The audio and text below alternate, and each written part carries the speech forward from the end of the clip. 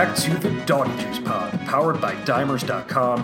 This is episode number 103, Thursday, December 3rd, 2020, and I am coming to you live from the great state of Colorado. Miss Juice and I have been out on the road for the past few weeks, and of course we had to make our first long stop out here in Denver so I could attack the flourishing sports betting market here in the Rocky Mountain State. There are so many outs and so many options for us bettors, and it's creating a competitive marketplace with competitive pricing. And just over a year ago, the people of Colorado barely passed sports betting. I was actually out here the weekend before the vote. It was Halloween weekend, so I like to joke around that I helped tip the scales because every single person that I came across at my sister's Halloween party that weekend and out in the bars that weekend, I told them to vote yes to sports betting, and the vote was decided by a very small margin, just a few thousand. But I digress there. I've mentioned this multiple times here on the Doggy Juice pod, though, that right here in Colorado, this is the state that's best equipped for a vast and successful sports betting market in the coming years. The state law here is the most reasonable of the bunch of all the states that have legalized sports betting, and over half of them now have.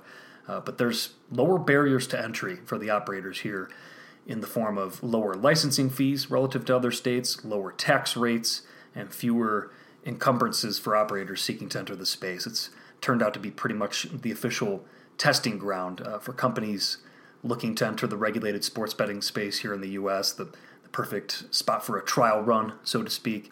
And the people here in Colorado are benefiting as a result. It's giving room for operators to breathe and not slamming them with unnecessary restrictions like we're seeing in my home state of Illinois. You can't even bet on Illinois college teams in that state, which makes zero sense because it just drives the action to the illegal markets and offshore.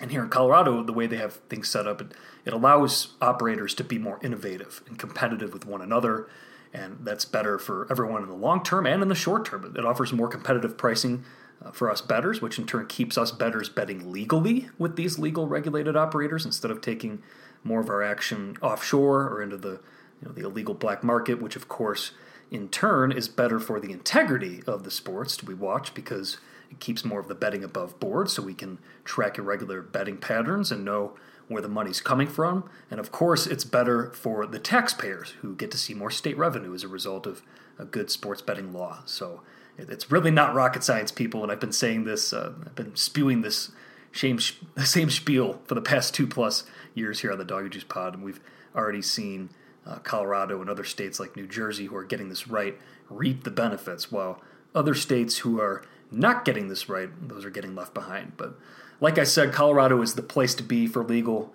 regulated sports betting right now, and here's the list of current Colorado betting apps. You got DraftKings, FanDuel, BetRivers, Circa, BetMGM, PointsBet, William Hill, FoxBet, Betfred, BetMonarch, BetWildwood, Elite Sportsbook, Smarkets, Sky-Ute, which Robert Walker and U.S. Bookmaking, they run that book. They have fantastic odds there. And the ScoreBet. But there's even more to come. Play Up, Bet America, Bet 365, Penn, and the Superbook, just to name a few. So simply put, it's a sports bettor's paradise here in Colorado.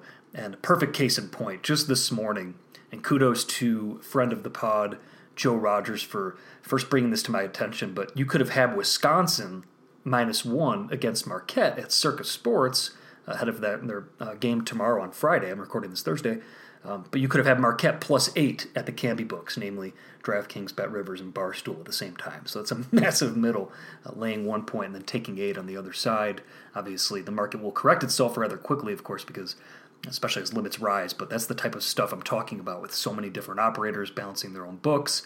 It's better for us bettors, and it's the type of betting utopia that I envision for the future. It's going to get even better from here, especially as other states figure it out. But speaking of Circa, I have to give them a special shout out because they're the bee's knees. And no, they're not paying me for saying any of this, but Circa has great ownership and great odds makers. But what really sets them apart is that they're true bookmakers who can book their way out of action. The philosophies that they have are correct there.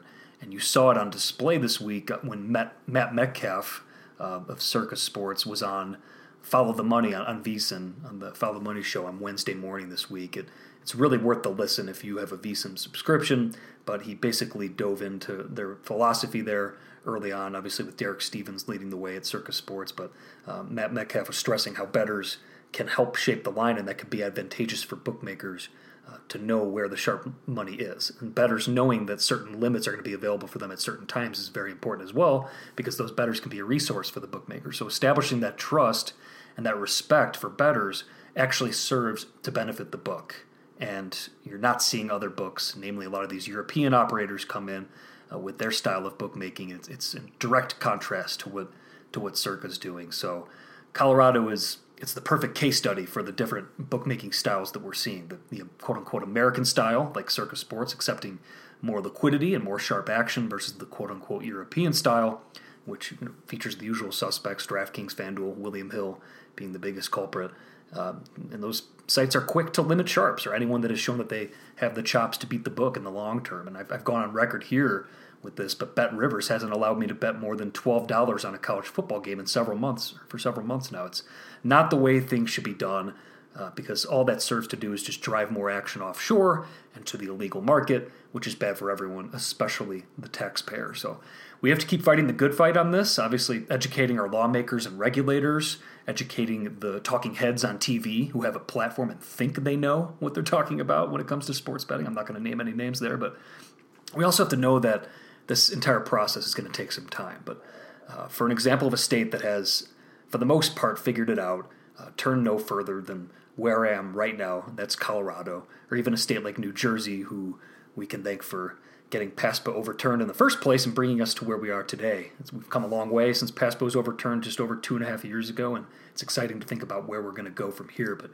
speaking of Colorado and New Jersey, October sportsbook handle numbers are out everywhere except Illinois, and we're on track to see over $3 billion wagered legally here in the U.S. in the month of October this year. Colorado, where I am right now, set a new monthly record, like they do every single month, taking in $210.7 million in bets in October, bringing the total reported in October up to $2.82 billion, without including Illinois yet, of course. But for reference, September's total handle across the country was $2.87 billion, so just above what's already been reported now for October.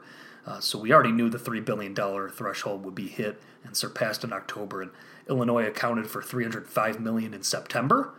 And since we're going to see that number rise for October in the land of Lincoln, it's just a matter of seeing how far past $3 billion in handle that we saw for the month of October once we get those numbers. So it's only going to continue to go up from here. Very exciting times ahead. And Canada, too. We're about to see a major shakeup north with a new law being introduced in the Canadian Parliament and the government's plans. The Canadian government's plans to end the federal ban on single-game sports betting. Sports gambling already exists to a certain extent in Canada with the lottery run monopoly that's going on over there, but this new push would allow private operators to enter the space and open for business. So exciting times are ahead, not only here in the U.S., but also with our neighbors to the north who are looking to follow suit. But, man, you just wonder, the sports betting thing, it's really starting to catch on, isn't it? But as always, the Doggy Juice Pod will be your home for the latest developments when it comes to state-by-state and now Canadian sports betting legalization. Yeah, baby! Yeah. Let's move it on here. How about we dive into the nitty-gritty? We've got some college hoops, college football, and NFL to get to, so let's do this thing.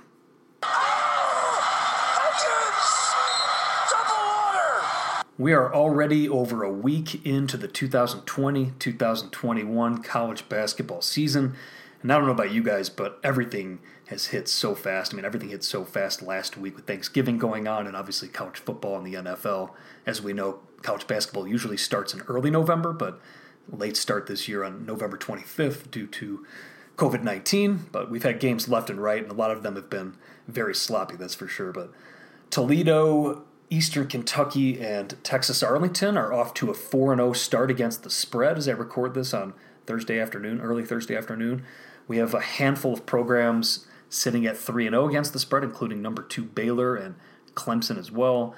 Mississippi Valley State is the lone 0-4 against the spread team. Same story as last year with Mississippi Valley State overs as well. It really can be as simple as playing their opponent's team total over because you literally can't set those numbers high enough right now. The market will correct itself eventually, though, but be on the lookout for those sky-high totals on Mississippi Valley State games. I know it's something that that we were on here even at the start of last season. And the market corrected itself over time, but this team looks to be just as bad, if not worse, than it was last year.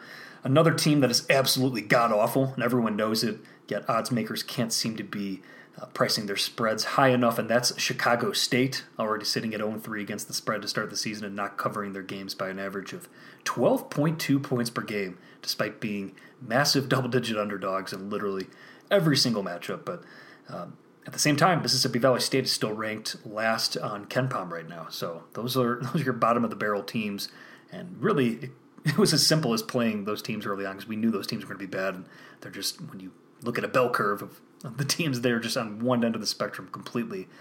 But yeah, those are the bottom of the barrel teams, but notable teams that are off to a slow start relative to market expectations that are more familiar teams in the Power 5. Kansas State, they're 0-3 against the spread along with Auburn and Arizona State.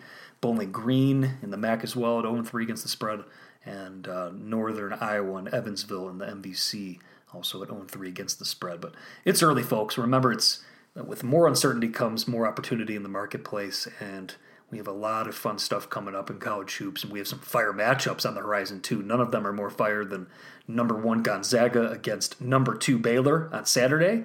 That lines up. The Zags opened up as 4.5-point favorites in that one, which is unfortunately, that's right around where I have it, slightly into the dog in that game, but I'd need at least 5 points to even consider getting involved, and even at 5, I would only get involved for pizza money, so I would really need to see +7 for anything serious. Gonzaga is that good, that much better on my power rating, so I agree with the market on that game. But it's time to move on to the gridirons. I have a bunch of plays for you all in college football and the NFL this week, so let's start it out with a look at college football.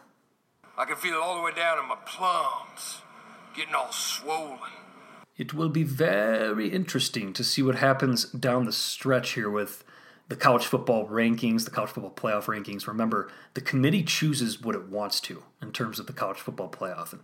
And yes, this is largely outside of what we want to pay attention to in terms of betting and our efforts in finding betting value on the betting boards, but it does matter in the sense that it impacts how the teams themselves are motivated moving forward, and the coaches and what they're trying to do on the field, especially in end games. Like, do the Buckeyes with Ohio State, do they run up the score late in games now, knowing that they're going to be playing a lot fewer games than their counterparts who are competing with them for that playoff spot? So digging further into the tea leaves can give us more insight into how coaches and players are thinking. So it is important to keep that stuff in mind, and it's important from the aspect of maybe be more willing to lay it with these bigger teams when it's a situation where I usually don't like to, but when you look at Ohio State laying 24 on the road at Michigan State, or even a team like Oklahoma, outside chance, but laying 21.5 in their matchup, those are teams, it's not the worst thing ever. And actually, Oklahoma does show on my stuff. I would bet them at laying 3 touchdowns. I haven't got to it yet, but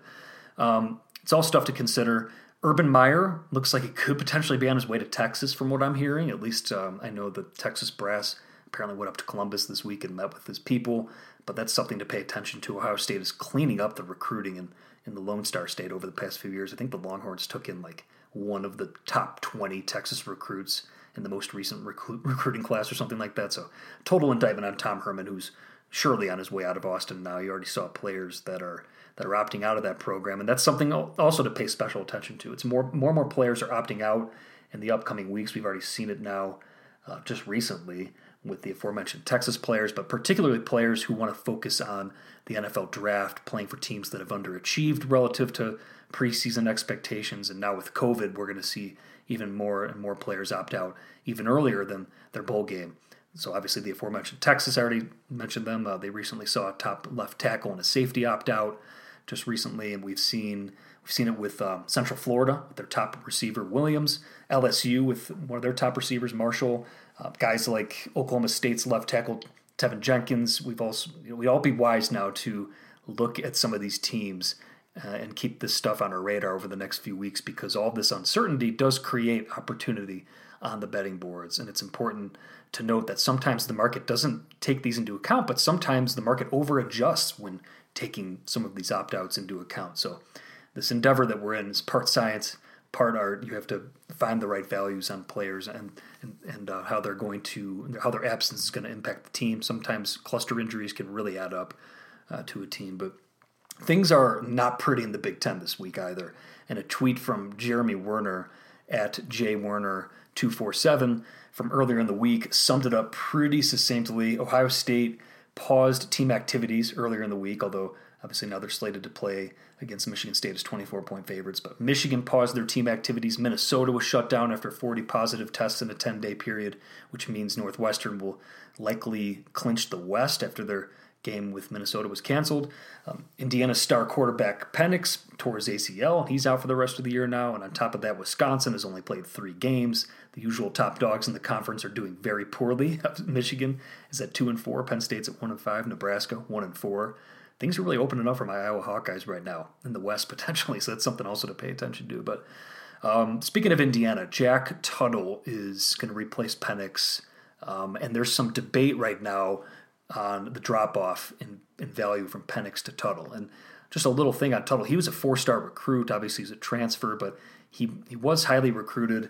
The drop-off on both these quarterbacks really isn't as big, I think, as the market was letting on, in my opinion. But I've heard some sharps say that just a 1.5 to 2-point drop is warranted, while I've heard others whose opinions I tend to trust, they're saying that it's more like a 5-point drop-off. So we saw that line go up to 15. Now it's settled down to 14. But lining this game, that game between Indiana and Wisconsin, completely depends on how one values that drop-off from Penix to Tuttle for Indiana. But I tend to side with, I haven't gotten involved, but I do side with the camp that the overreaction was a little too harsh, especially at 15. I wish I got a piece of that. I do agree with the market correcting itself and going back to 14 on that one. Number 14, Coastal Carolina's game was canceled against Liberty, and now instead Coastal is going to host number 8 BYU this weekend. It's an obvious bid to boost each program's prospects, postseason prospects. BYU's around a 10-point favorite in that one. I do lean their way at that price, but not enough quite to get involved. If it dips below 10, then I really have to take a serious look at that, though. Alabama versus LSU is this weekend. Bama's laying, I'm seeing 29.5 in that game. The preseason line for that one was Bama -2. That's how far down the defending champs have been downgraded this year. A lot of it's due to opt-outs, obviously on top of last year's departures and everything else going on with that team. But in fact, I've downgraded LSU so much this season that last year's LSU team would be favored by over 30 points against this year's LSU team on a neutral field. That's how crazy the drop-off's been from the team right now to last year. But that just doesn't happen. I doubt we see a drop like that again from a top program like LSU anytime soon. But it's actually more of a testament to how good their team was last year, I think. But moving on to games that I like this week. Tennessee plus 17.5 hosting Florida. It's been tough sledding for the Volunteers lately, but that's why we're seeing an inflated price in this matchup against Heisman favorite Kyle Trask and the Gators. It's just a simple numbers play here, but we're actually getting tons of value betting on the home dog that hasn't covered or won a game in 5 straight. But I love this spot, catching 17.5, and the Dimer spot over at the quick pick section at dimers.com agrees with the DoggyJuice model on this one too. The Dimer spot is showing a nice 4.3% edge on the home dog, catching 17.5 here. So Tennessee plus 17.5. I'm laying it with this one, but Utah minus 11 against Oregon State. It's the ultimate letdown spot for the Beavers after beating their in-state rival Oregon last week. And Utah, they're 0-2 so far. But really, I mean, that's an 0-2 team that's played in competitive games. They should bring max motivation into this one, their third game, with their backs against the wall. But another reason that I like this one is because Oregon State quarterback Tristan Gebbia looks like he is out for this game too. I usually don't like laying points, but this is an excellent spot to back the Utes in a primo letdown spot for the Beavers. I actually like the Utes in the first half. I think that's another angle that you should look at playing, so be sure to diversify with some Utah first half in this one as well. A total for you all, Iowa State, West Virginia, under 49.5. Call that one good at 49 or better. We were on Iowa State and on the under in Iowa State's matchup last week, which obviously we won against Texas. That was a crazy end game too, but and that was the post-Thanksgiving game post-Thanksgiving Day game on Friday. But the market still hasn't quite caught up here, in my opinion, on the Cyclones totals. And Iowa State, they're facing a West Virginia program that features one of the nation's best defenses. They're only allowing 4.3 yards per game and 18.9 points per game. And per college football handicapper Paul Stone, West Virginia's 7 Big Ten opponents scored 7 less points on average when playing against the Mountaineers. So that's something obviously to pay attention to. West Virginia is also really rounded into form, I think, at the right time right now with their defense. And like I touched on last week, Iowa State has a very strong defense as well. They're allowing opponents just 4.9 yards per play at home this season. So the Cyclones, they're favored by 6.5 points here. Number 96 in the nation in plays per game. And so pace-wise, shouldn't be that fast if they're controlling the proceedings. So under 49.5 in Ames on Saturday. Another side I like, Auburn. +7 at home against Texas A&M. Sprinkle some money line at +220 here as well. Yes, Auburn's down this year. They've dropped big time in success rate on offense and defense, while A&M, they're right on the cusp of the college football playoff. But one of our mottos here on the Doggy Juice pod is taken from the legendary oddsmaker Jimmy Vaccaro, who likes to say, pros bet teams, Joes bet numbers. I make this game just under 4 on my numbers, so Auburn at home catching a full touchdown in this spot is a very good bet this week. The Tigers, they always seem to have a big signature win, like every single year in this spot too, it almost seems. So I really think that this could be the one where they obviously are going to challenge to win the game outright, but have a great chance of covering the 7 and keeping this a one-score game at home. So Auburn +7 at home against A&M in the SEC. And then going back to the well with Oklahoma State this week, outright money line -120 can be found on the road at TCU. This line has dipped a little bit. Money has come in on TCU, and I think a lot of that's because TCU's coming off that monster win over Kansas. But they're dealing with COVID issues. In Oklahoma State last week, that was a brutal end game for us. We laid it with Oklahoma State against Texas Tech. That was brutal, the way that one ended. But it is what it is. That's like the pleasure. That's the price we pay for doing business. But it's partly why we're getting value here on Oklahoma State as well. So no question, they're going to be motivated in this game. They're the better team. So call this one good at anything less than a field goal. But find the money line right now that's out there at -120 or better on Oklahoma State to beat TCU on Saturday. All right, time to move on to NFL Week 13. Hello! We are entering the home stretch now. 2 teams have bye weeks this week, the Bucs and the Panthers in the NFC South, and I think that really benefits Brady and the Bucs this late in the season. You know, not having to play Week 13 and then going in and just playing a few more weeks before the playoffs start. So expect them to come out of their bye week hot, especially with extra time to assimilate with Antonio Brown on offense. This is probably the time to buy low on Tampa Bay, to be honest, if you're looking to play on them for a deeper playoff run this year. I do have them ranked number 4 on my power ratings behind the Chiefs, Steelers, and the Packers, although the Saints will bump up when Breeze comes back. But in reality, it's a very close pack of teams from 3 through 11, really. I only have about 2 points separating number 3 Green Bay and number 11 Buffalo. So that kind of shows how tight things are at the top. But the Chiefs are the clear number 1, Steelers the clear number 2. Teams that have already clinched their season win totals heading into Week 13, the 49ers under 10.5, Cowboys under 10, the Steelers over 9.5, the Eagles under 9.5, the Jets under 6.5, and the Dolphins over 6. If you listen back to the official Doggy Juice Pod NFL season preview pod before the season, we recommended, or at least I gave leans on every single team total, or most of them, but we were all over that 49ers under, the Steelers over, the Eagles under, the Jets under, and the Dolphins over. The Cowboys, the ones I mentioned, those are the only ones that we were oppo on here, but obviously that season-ending injury to Dak Prescott had everything to do with that train wreck, or at least getting that train wreck in motion, because things are pretty bad down in Dallas right now. But yeah, that NFC East is something special, isn't it?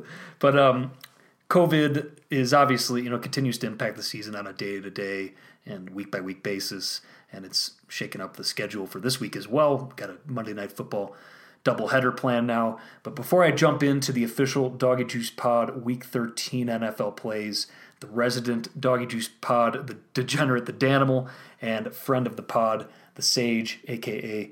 Better Call Paul, they're back to let you know a few sides that they're on this weekend. What is up, everybody? It's your boy, the Danimal, checking in Thursday morning. Last week was rough. The Giants, backdoor city. I knew it the whole game. They kept kicking field goals, turnovers, field goals. It was so obvious that backdoor was coming. Then yesterday, Wednesday, weirdest game ever, backdoored again. Ravens, garbage touchdown. I mean, I don't know what to do. I'm just getting backdoored left and right. This week, 2 winners, lock them up, Bills. Traveling to Arizona to play the 49ers. That line, I'm giving 1.5? Come on, get out of here. Bills, easy. They love the warm weather. That offense is going to fly. 49ers didn't look great against the Rams. Somehow won that game. Give me the Bills by a touchdown over the 49ers. Second game, the Raiders. They stink. Got blown out. Bounce back. Jets are the bounce back team to play against. How do you not take them? This line should be way more, but they got blown out. Miami should have blown out the Jets last week. They did. Should have won by more. I'll give 8. I'll give 9. Raiders win by double digits. Bills, Mafia, Raiders, lock them up. 2 winners. No backdoors this week. Danimal out. Hey everybody, this is Sage, aka Better Call Paul. I hope everyone had a great Thanksgiving. We are on the home stretch now towards the end of 2020. Got a few plays for this week, one in college and then one in the NFL. Still looking on some other ones, but 2 bets that I already have locked in. Saturday, the Mountaineers are at the Cyclones. That's West Virginia versus Iowa State. Got the Mountaineers at +7, currently at +6.5. They were off last week, coming off a bye. Iowa State, a big win down in Austin. Like the Mountaineers, their defense to keep this within a 1-score game. I think they could even win outright, as they still are playing for a chance to get in the Big 12 championship game. A lot of things need to happen, but they can cause some chaos with a W this week. So I think they put their best foot forward. And then moving to the NFL on Sunday, I know they just lost to this team about a week ago, but I like the Falcons at +3. I locked it in earlier this week at +3.5, but now it's currently at +3, -120. I know that they just lost, and the spread, I believe, was 4 or 5 on the road. I think it's a quick turnaround, playing the same team in 14 days. Very tough to beat, especially with your backup quarterback. I know Taysom Hill beat him last time, but hasn't impressed me with anything too much with his arm. I think the Falcons are a little underrated. They had a lot of fluky losses at the beginning of the season, but I think they like playing for Raheem Morris, and I think they give their best effort here. Quick turnaround with a home underdog at +3, +3.5. I like the Falcons this week, so good luck to everyone. Hope you have a great weekend, and let's win some money. Talk to you guys later. Bye. All right. Thank you very much to the Danimal and the Sage. Good luck with your action this weekend. Time to close out this episode with the official Doggy Juice Pod Week 13 NFL plays. The Cleveland Browns, I bet a lot of you guessed that one would be first, but the Browns +6 and money line +215. There's a point spread tax on the Titans right now. We were on the Titans last week, but the Colts were banged up in that matchup. They lost some old linemen in-game during that game as well, and then the Titans ended up blowing them out, putting up 45 points on the scoreboard, but that's helping open up value for us this week on the road team here. The Browns, I have this game power rated Titans -3.2, but that's not even adjusting for the spot here, and that's the Titans in a letdown spot after that big revenge game win against their divisional rival. But the Browns get Myles Garrett back. They can also go toe-to-toe with the Titans in the run game, obviously with Nick Chubb leading the way there. And Baker Mayfield should also be able to have his way against a very vulnerable Tennessee secondary. So this becomes a very good play if we see +7 ever show up in the marketplace. But I doubt that one ever shows unless a key injury comes up or something unexpected with COVID. But this is still a great bet at +6. So the Browns catching the 6 points against the Titans, best bet. The Broncos +14. It's ugly, I know, but this is the ultimate flat spot for the Chiefs. The look-ahead line on this game was 13 last week, but the Broncos obviously didn't have a damn quarterback in their last game. I tried to tell them I'm in town here in Denver, and I could have offered my services here, but they wouldn't suit me up last week, the Denver Broncos. Shame on them. But the Chiefs, they've shown that they can be complacent in this spot in the past. It's a divisional game, so there's more familiarity between the two teams here. And like I said, it's the ultimate letdown sandwich spot for the Chiefs as well. They were at the Raiders, at the Bucs. Now they return home for 1 week, and then they have to tie up a lot of loose ends, personal loose ends at home before they leave for 2 more road games. And those are bigger games against the Dolphins, at Miami, and at the Saints coming up on their schedule. So this is one you could see where they didn't pay attention. They're not going to spend as much time in practice with the same pep in their step, especially with limited time at home over the next few weeks and over the previous few weeks. So it's really a good spot to get after the Broncos because all of the intangibles are in their favor. Make sure you're catching at least 2 touchdowns if you're going to take the plunge with me on this one. There's a chance that the line could continue to go up with more public money looking to back the Chiefs. Obviously, heading into game day, they're going to attract more of the Joe Public bettors, and the ticket splits are going to reflect that, obviously. So maybe the best avenue is to lock in a little bit of plus 14 right now with the intention of adding to your position later in the weekend if the line moves up north of 2 touchdowns, which is entirely possible right now. So, but call this one good if plus 14 or better, the Broncos against the Chiefs. Not for a full position, but going back to the well this weekend with the Falcons catching 3 points at home against the Saints, and hearing Sage, a.k.a. Better Call Paul, on this one makes it an even stronger play, in my opinion. But make sure you shop around. You can find a plus 3 at minus 115 or better, because obviously you want to catch that full field goal and not take plus 2.5 when you could have had 3 or 3.5 earlier in the week. But those plus 3s at minus 115, those are still out there as I record this on Thursday. I'm at least seeing it at a few spots. These two teams played just a couple weeks ago, and if you remember, the marketplace dropped that line down from Saints minus 5, minus 5.5 down to minus 3, minus 3.5. I agree with the line move. I was part of that line move. Obviously, that did not cash for us that game, but now we're seeing a similar line 2 weeks later with the home team flipped, though. I'm just not sold on Taysom Hill as a quarterback. He still hasn't thrown a touchdown pass this season, mind you. And the Falcons, they're getting another quick look at him after being the first team to encounter him as a starter just a couple short weeks ago. So the Falcons defense, sneaky number 15 in defensive DVOA at Football Outsiders, and they're going to bring momentum into this game after last week's blowout win against the Raiders, which we were on here on the podcast last week. So that should have them primed here in a divisional spot. So catching a full field goal, not a full position, but the Falcons plus 3 at home again, and of course diversifying the portfolio with some money line as well on the dog. The Chargers are a perplexing team this week.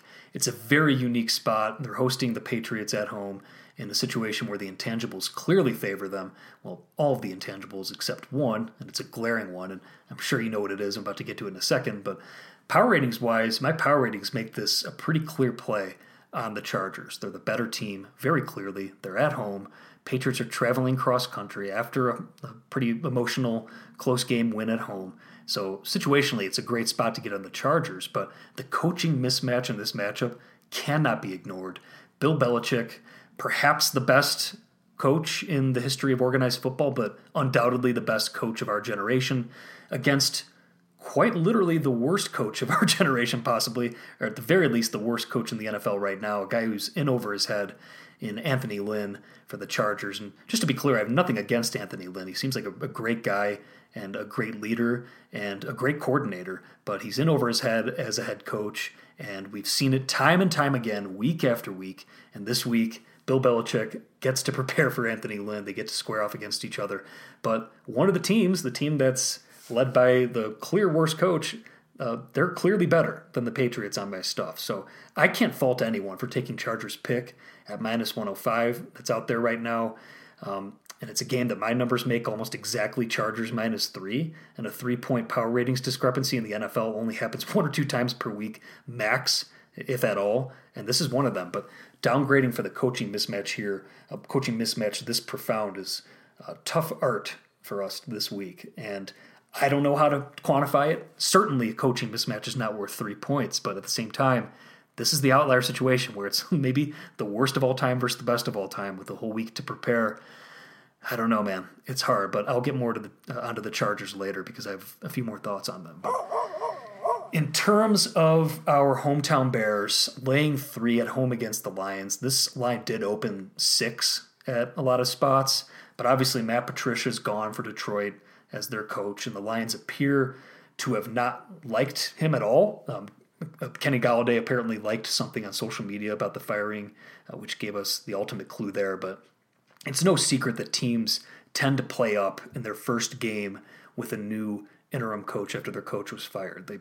You can attribute it to a lot of factors, but usually they have that newfound energy, a little pep in their step, and something can also be said for the players themselves wanting to prove their worth, knowing that changes are coming. There's changes happening around them in the coaching staff and within the organization, so they want to prove that, hey, I just don't want to get paid, and this is not me. And everyone's playing for themselves. Always remember that. All these guys are professionals being graded on every single play. So if team's tanking, it's not the players, it's the upper management, maybe even the coaches that are in on it, but that's always something to remember. But just this year, the Texans and the Falcons both won and covered in their first game after their head coaches got fired. And per RJ Bell at RJ in Vegas and the guys over at pregame.com, teams the week after a coach is fired since 2000, since the year 2000, those teams are 16-13 against the spread. But since 2009, they're 14-9 against the spread. Pay special attention to the health of DeAndre Swift and Kenny Golladay. But I do see a tiny bit of value on the Lions at +3. I'm kicking myself for not getting down on that +4.5, +5 that was largely available on Monday morning for this game, and definitely not getting that 6 that was out in the opener. But I would play a little bit on Detroit if we see +3.5 show up, and obviously increase the investment at +4 or better. But that line's something to monitor heading into the weekend. And closing out with teasers, a few games fit our model of teasing through the key numbers of 3 and 7 on a 2-team 6-point NFL teaser when you're laying VIG of -120 or less. Like I've said, if you have a book, and there are some out there that allow you to lay just -110, the standard -110 on a 2-team 6-point teaser, treat those books well. Keep them around for as long as you can. It's been a banner year for teasers, including here on the Doggy Juice Pod. We're 7-2 on our official podcast teasers of the week this year, but we've been hitting on our teaser legs left and right. So it's been a strong year for teasers, one of the best I can remember. And I win on teasers every single year, and this year it's even more so. And hopefully you listeners have been around along for the ride on that, because it's been a really good run on teasers here. But before I move on to the teaser legs that fit that typical model, I have to mention the Chargers again here. I talked to friend of the pod, Matt Landis, earlier today about this. He's a big Chargers fan himself. He's well aware of Anthony Lynn and the limitations, but he brought up the point that even though that line's a pick'em, you can still find Chargers +1 at some spots, and if you can, this is where it really works. But you can. It is worthy of playing the Chargers on a 6.5-point teaser. Obviously, make sure to shop around, and so you're not laying crazy VIG on those, because you have to lay a little bit more VIG, obviously, on a 6.5-point teaser. But there's so many good options this week, and the Chargers, I don't think they've lost a teaser leg all season long. I'm not saying they're due, but my power ratings, when they make them this strong, and even when you factor in the coaching mismatch, and if you don't want to play the side, I don't blame anybody for not wanting to play Chargers on the side. But if you can tease them through the 7, so it doesn't land on a 7, but get a 6.5-point teaser that allows you to tease them up to 7.5, that's a great option this week on a 6.5-point teaser. Definitely worth a look this week. And obviously you'll have to pay more VIG, but shop around for the best price. That's worthy of an option. In terms of teams that fit our standard model of teasing through 7-3 on a 6-point teaser, the Raiders, -8.5 to -2.5 at the Jets is a very strong option. That one's starting to move too, because that line was -8 right as I was starting to record this. So that one's, be on the lookout for that. But the Falcons, +2.5 to +8.5. Like I said, you can still find the Falcons at +3 at some spots, so that's way better math-wise, just to play the Falcons at +3 and some money line in that one. The Cardinals, similar spot, +2.5 to +8.5 versus the Rams. But again, we're better off finding, if you're looking to play on the Cardinals, you're better off finding a +3 and taking the home team on the side, since there's +3s out there. And just a quick note on that, it seems the teams have really figured out Kyler Murray lately, because my numbers do lean to the Cardinals in that game, but Kyler Murray the past few weeks, it's like the book's out on him. Teams are blitzing him left and right, and he's just not running the ball in the same way. So that's a cause for alarm for sure, especially against a Rams defense that's emerged as one of the top units in the league. So that's a stay-away game for me on the side perspective and from the teaser perspective too. But Another one is the Packers, -8.5 down to -2.5. And FanDuel actually has the Packers at -8 right now as I record this, so you could tease them down to 2. And similar situation with the Steelers against Washington football team. You could tease them down to -8. From -8 down to -2. In some spots, it's -8.5 to -2.5. But you always want to obviously shop around for the best price you can find, because you'd be shocked how many times these bets lose by the hook. And pay special attention to the 49ers. That line's a consensus +1 right now. They're obviously playing the neutral spot against Buffalo, but that game could get back up to above +1, where we can tease them through on a classic Stanford Wong teaser that teases through 3 and 7. But that line was at 3 earlier in the week. So if you're looking to bet the Niners now, then you are late to the party, my friend.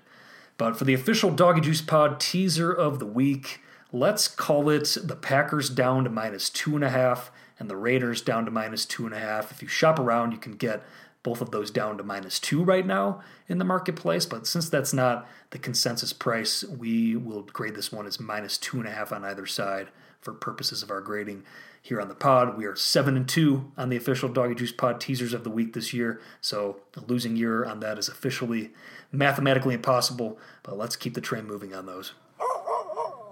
All right, that'll do it for this episode of the Doggy Juice Pod. As always, follow the pod on Twitter and Instagram at DoggyJuice.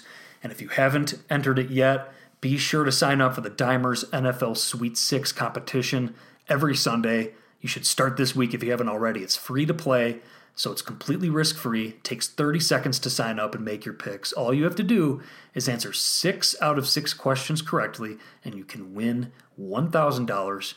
Who doesn't want that extra dime to spend at the sportsbook? It's a no-brainer move, so just go to freetoplay.dimers.com and sign up, answer those 6 questions correctly, and take home that $1,000.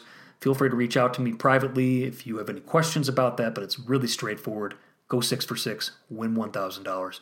Exciting times ahead, folks. I have some fun news to share about myself on the career front in the coming weeks when the time is right. Big things coming. Good luck with your action this week, and I will talk to you all next week. Doggy Juice out.